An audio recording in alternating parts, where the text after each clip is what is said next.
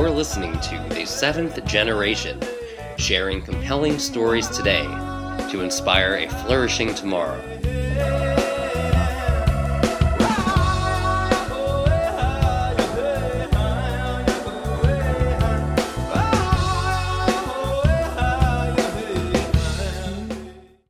My guest today is Brian Shier.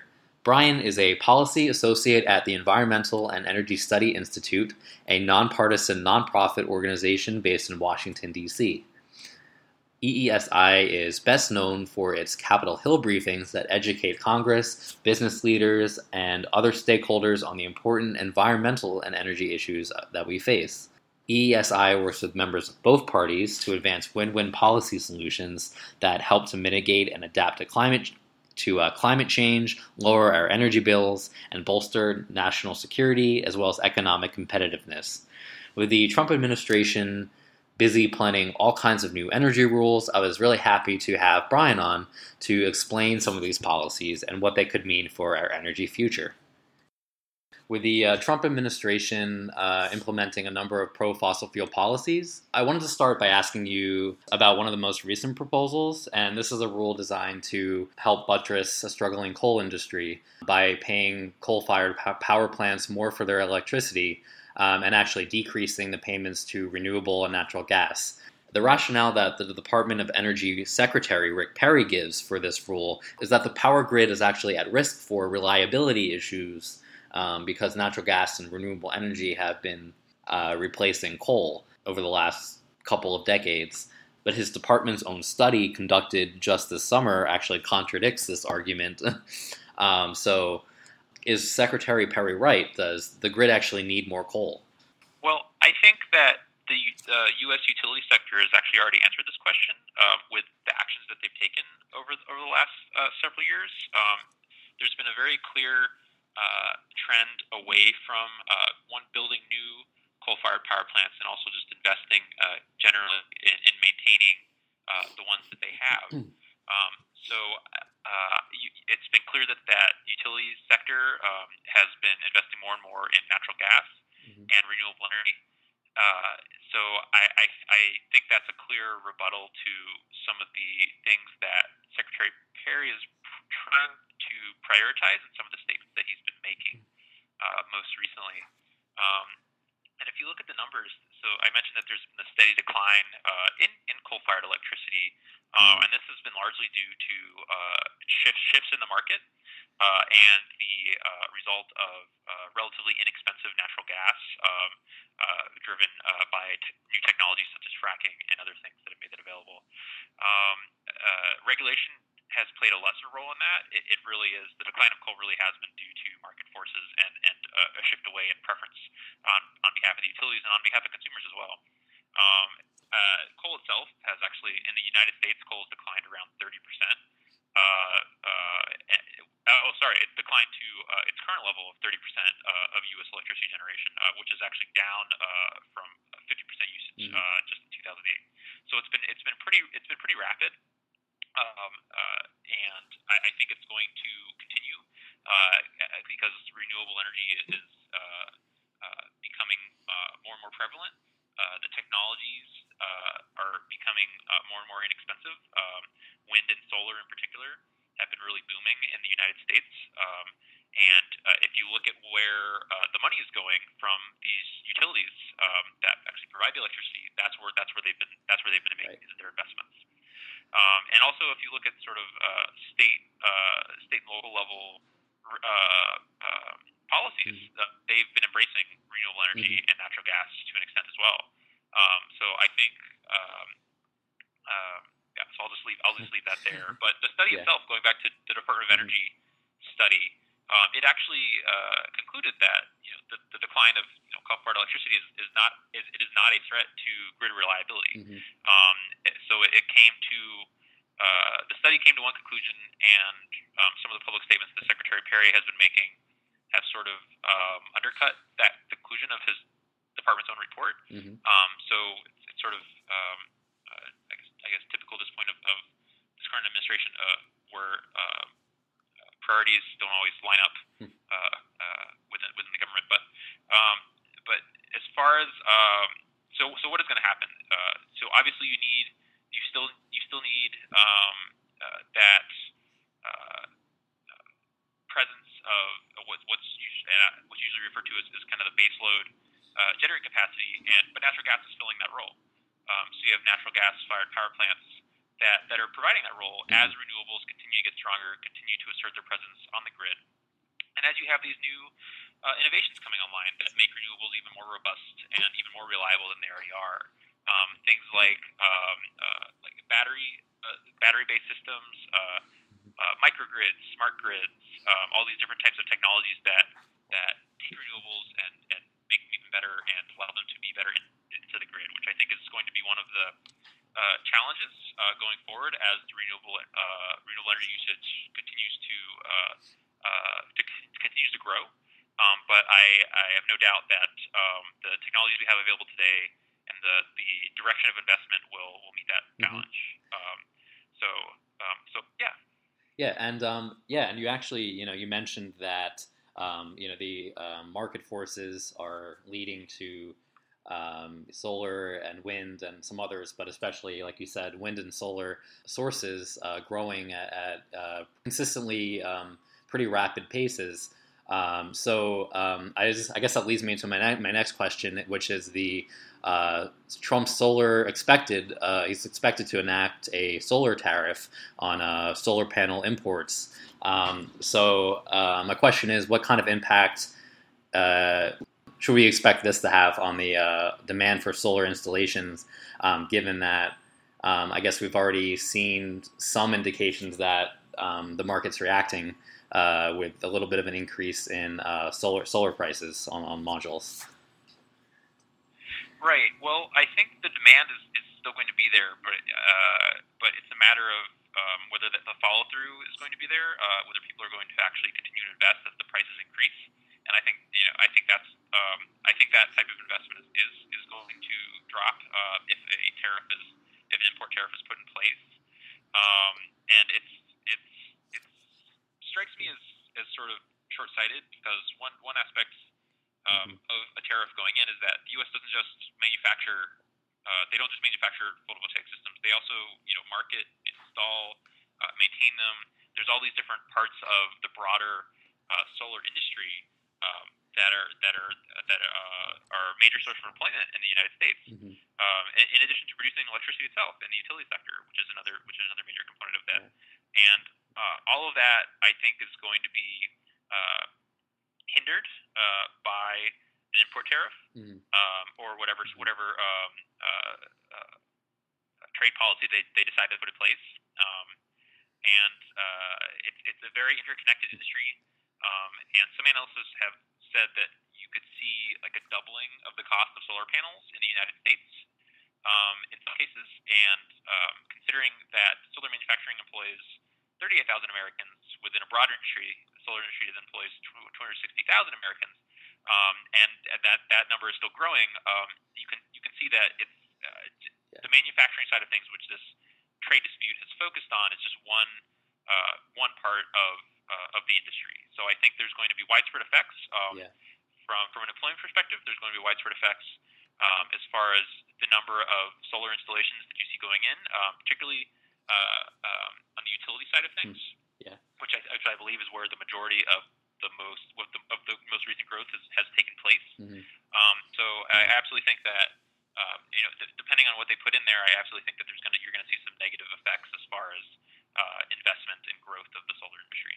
Yeah, and of course that's definitely unfortunate for the energy industry, and more importantly for the consumers themselves, and the economy, because obviously the solar industry had been growing consistently, and in addition to that, this of course had helped spur this growth. The costs have been falling year after year. So this is kind of definitely, it's based on what you're saying, it's a pretty unfortunate development to kind of stop some of the, if not stop the growth in its tracks, definitely hinder it a little bit and curb the great growth we've been seeing. I wanted to ask you, you mentioned a little bit about the state and local climate policies or energy policies rather, and in clean energy and energy efficiency. And I wanted to ask you more about that because many cities and states have been more vocal in their support for clean energy and energy efficiency, especially since the Trump administration had taken over. And some of them have actually stepped up their plans to promote sustainable energy. So I wanted to ask you more specifically what state and local governments are doing well in this area, and also what they can do to improve their policies on clean energy and energy efficiency. Yes. So I definitely am very excited about sort of what's happening at the state and local level. I think sometimes it gets a little lost in the national conversation, and there's a lot of focus on sort of what's not happening at the federal level, but there's so much happening at the other levels of government. And as far as who the big players are, I think it depends on. There's so many different ways to make an impact in this area, and there's so many different scales to these types of solutions. That I could point to the major players, or the ones that you hear about most often, rather, California, New York, other places. There's the Pacific Northwest usually gets a shout out. Chicago is another major player. There's so many different places. But if you look, I think you can look all across the country and identify communities and state governments that have really embraced at least one aspect, if not many aspects, of kind of greenhouse gas emission reductions or climate adaptation or other things. Like if you look at Texas, for instance, Texas has become known for its renewable energy industry. Wind energy is thriving in Texas. So I think no matter where you look, it's not always fair to single out, like California every time. Although they're doing fantastic things and it's really impressive, and they're actually a leader on a lot of different policies and practices that have been going forward. I think you can look anywhere in the country and find positive trends in that area. But as far as what they're doing well, again, it'd be hard for me to go into specifics, but I think it's kind of across the board, whether it's energy efficiency, better building standards, more sustainable building materials, having more diversity in energy portfolio, going back to some of the things that we talked about earlier, that having that transition away from sort of carbon heavy electricity and moving more into renewables or natural gas or other cleaner forms of energy is great. Cities are doing more and more on transportation. They're trying to grow and improve their public transit systems. They're trying to grow and improve bicycle infrastructure. I know DC, for instance, that's one of the things they're really going after is getting more people on bikes and taking care of congestion and traffic and all that, which has an effect on emissions, which has an effect on public health. And I think that's what's driving a lot of these places is that they recognize the benefits, not only for broader dealing with greenhouse gas emissions, which is a global problem, climate change is a global problem, but also the local level benefits of improving air quality and health and just the general livability of a city. And I think one thing that maybe they can continue to work on, which I'm sure can be said of anywhere in any sort of policy field, is just continuing to engage with the community and constituents and the people who are actually on the ground, having to deal with the downside of whether it's a new policy that has some growing pains or whether it's an old coal-fired power plant or an incinerator or something that's in a community.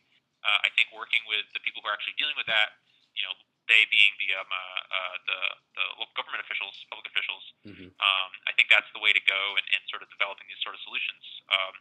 And as far as things that are kind of moving forward on that front, kind of going more broadly, I know that there have been talks. There's a whole bunch of different coalitions out there of sort of city, state, even private sector and NGOs on climate change, specifically heading into the next round of United Nations climate negotiations and continuing to implement the Paris Climate Agreement.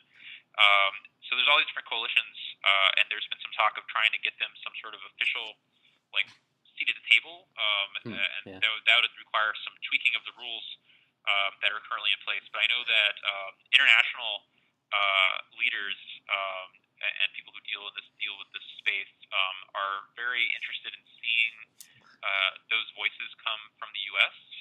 Those state and local public officials Mm-hmm. represent the U.S. The federal government has sort of left a leadership void to some extent. There is a delegation going, of course, but it's you can't really deny the signals that have been coming from the White House with regard to climate. So I think people are looking to embrace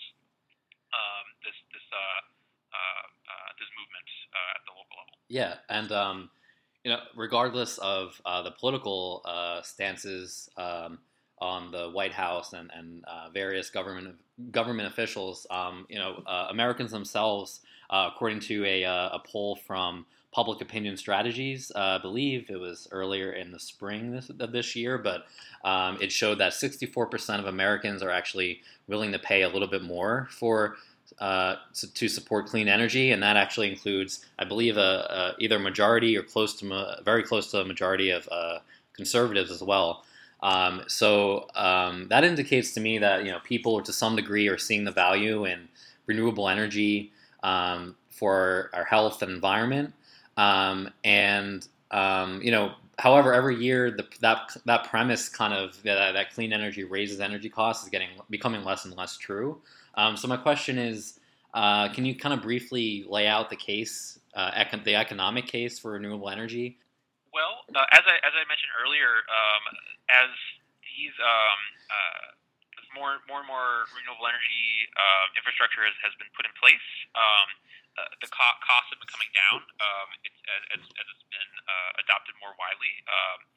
So that gets passed on to the consumer, of course, and it's just like any new technology. When if early adopters, whether it's like a handheld device or even like a game console or something, the early adopters are the ones who are going to pay more. But then as it gets the price drops. It's the same with any technology. So renewable energy is no exception, and we're sort of seeing a really significant decline in prices for solar and wind.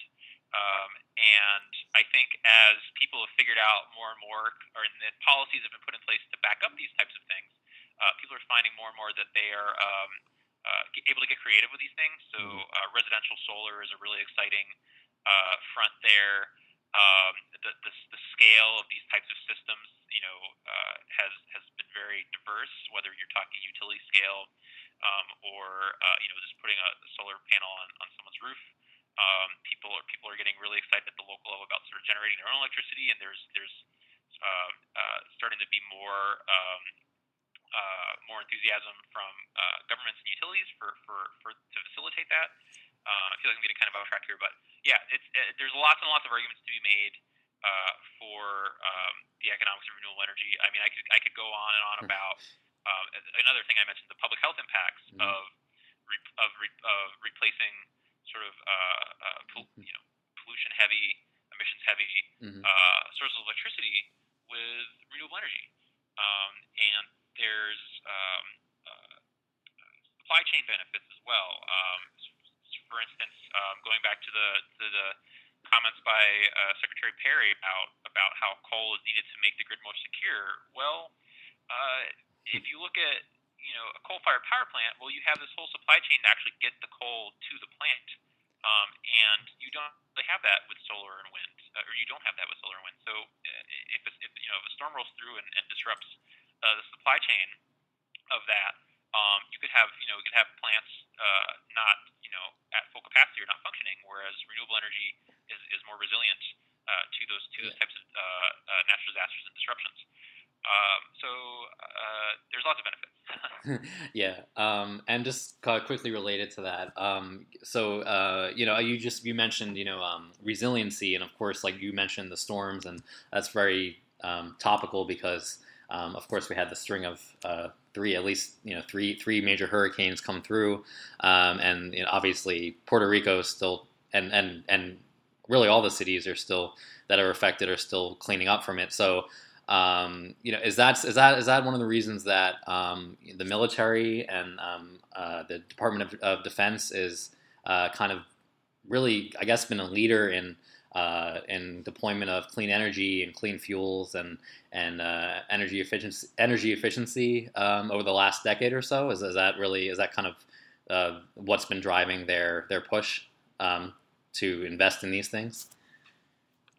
Well, that's definitely part of it, and it's sort of the way the Department of Defense has approached this is kind of a multifaceted thing in that they're on the one hand they're trying to reduce their carbon footprint because one, there's from an economic standpoint, two, from a vulnerability and reliability standpoint, in that if they're generating their own electricity and they're less reliant on the broader energy grid. If there's a disruption, if something happens, whether it's a natural disaster or something more, intentional, more malicious, they will be more able to respond and continue their operations and maintain their readiness if they have that, renewable energy system that is able to continue generating. As opposed to the power plant located many miles away that has to convey electricity to the grid. But there's other aspects of that as well, in that there's been a lot of discussion over the role of climate change as a threat multiplier and the challenges that poses to the U.S. military in particular. And what I mean by threat multiplier is that there are many issues, many challenges, conditions throughout the world already, but climate change basically comes in and makes those things that much worse. It amplifies those threats or potential threats. Things. Trying to think. There's a lot of different approaches to it. It's a really big question. We could probably do like a whole interview just on sort of the Department of Defense's approach to climate change as far as adaptation and mitigation. But I think your reference to Puerto Rico is apt in that DoD is also responsible oftentimes for responding to these natural disasters and providing and delivering aid and helping these communities get back on their feet in the immediate aftermath of the storm. And the more vulnerable communities, not just Puerto Rico, but anywhere in the United States, more vulnerable communities invest in adaptation measures to defend themselves against these natural disasters, extreme weather events, other things that are affiliated with climate. The less of a role the U.S. government will have to play. So if you want to get really if you want to really drill down on it, it comes down to sort of a taxpayer issue.